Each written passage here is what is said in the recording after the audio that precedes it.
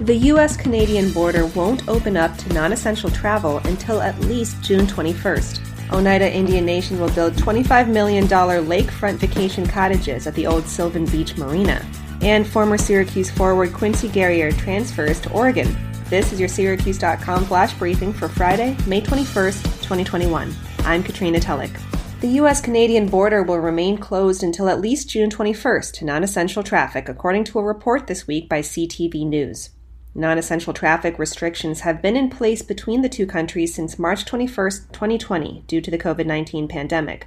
The closure has exempted the flow of trade and commerce, as well as vital healthcare workers such as nurses who live and work at opposite sides of the border. The closure agreement, which has been extended a number of times, was due to expire on Friday, May 21st. Earlier this week, Canadian Prime Minister Justin Trudeau indicated that lifting social restrictions will be dependent on vaccination rates and consistently low community transmission of the COVID-19 virus. Canada has vaccinated about 46% of its population with a first dose, and just 3.7% have received 2 doses.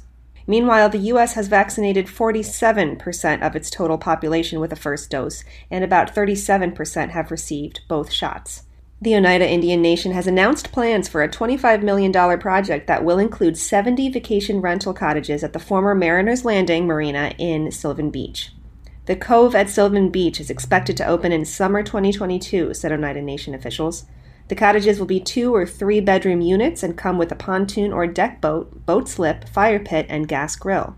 Rental prices will be announced soon, said Joel Barkin, speaking for the Oneida Nation. A shop called Sylvan Beach Supply Company will also be open to rent boats, jet skis, bicycles, kayaks, and more. The nation has owned the Mariners Landing Marina and land where the mobile park is located for about 15 years.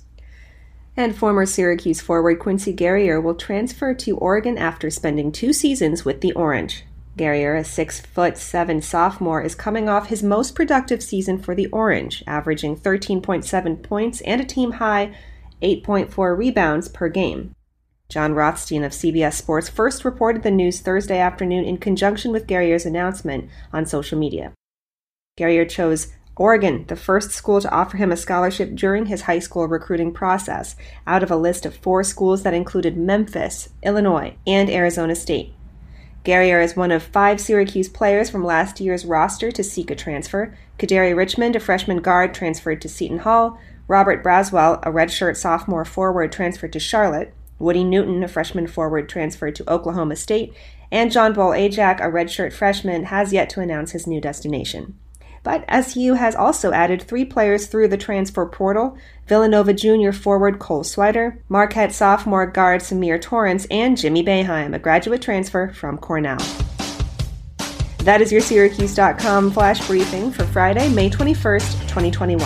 I'm Katrina Tellick. Have a great weekend, Syracuse.